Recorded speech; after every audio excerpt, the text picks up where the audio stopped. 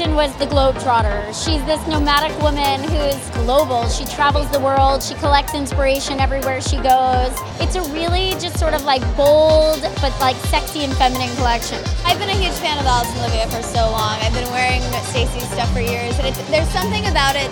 It's always so current, but there's an undercurrent of this like rich, fun, girly, but also classic. We are doing 70s boho rock inspired waves, and then some of the girls, depending on what room they're in or what they're wearing, will be doing little crystals all over, and then some of them will be doing a sleek low ponytail and a crystal chain part.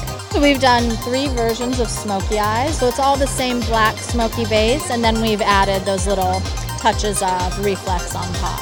I love Alice and Olivia. I actually went to one of her presentations a couple years ago in New York Fashion Week, and it was one of my favorites that I went to the entire Fashion Week. I love all her stuff, and I'm always just really excited to see what she comes up with. I think their clothes are so beautiful and young and fun, but sophisticated.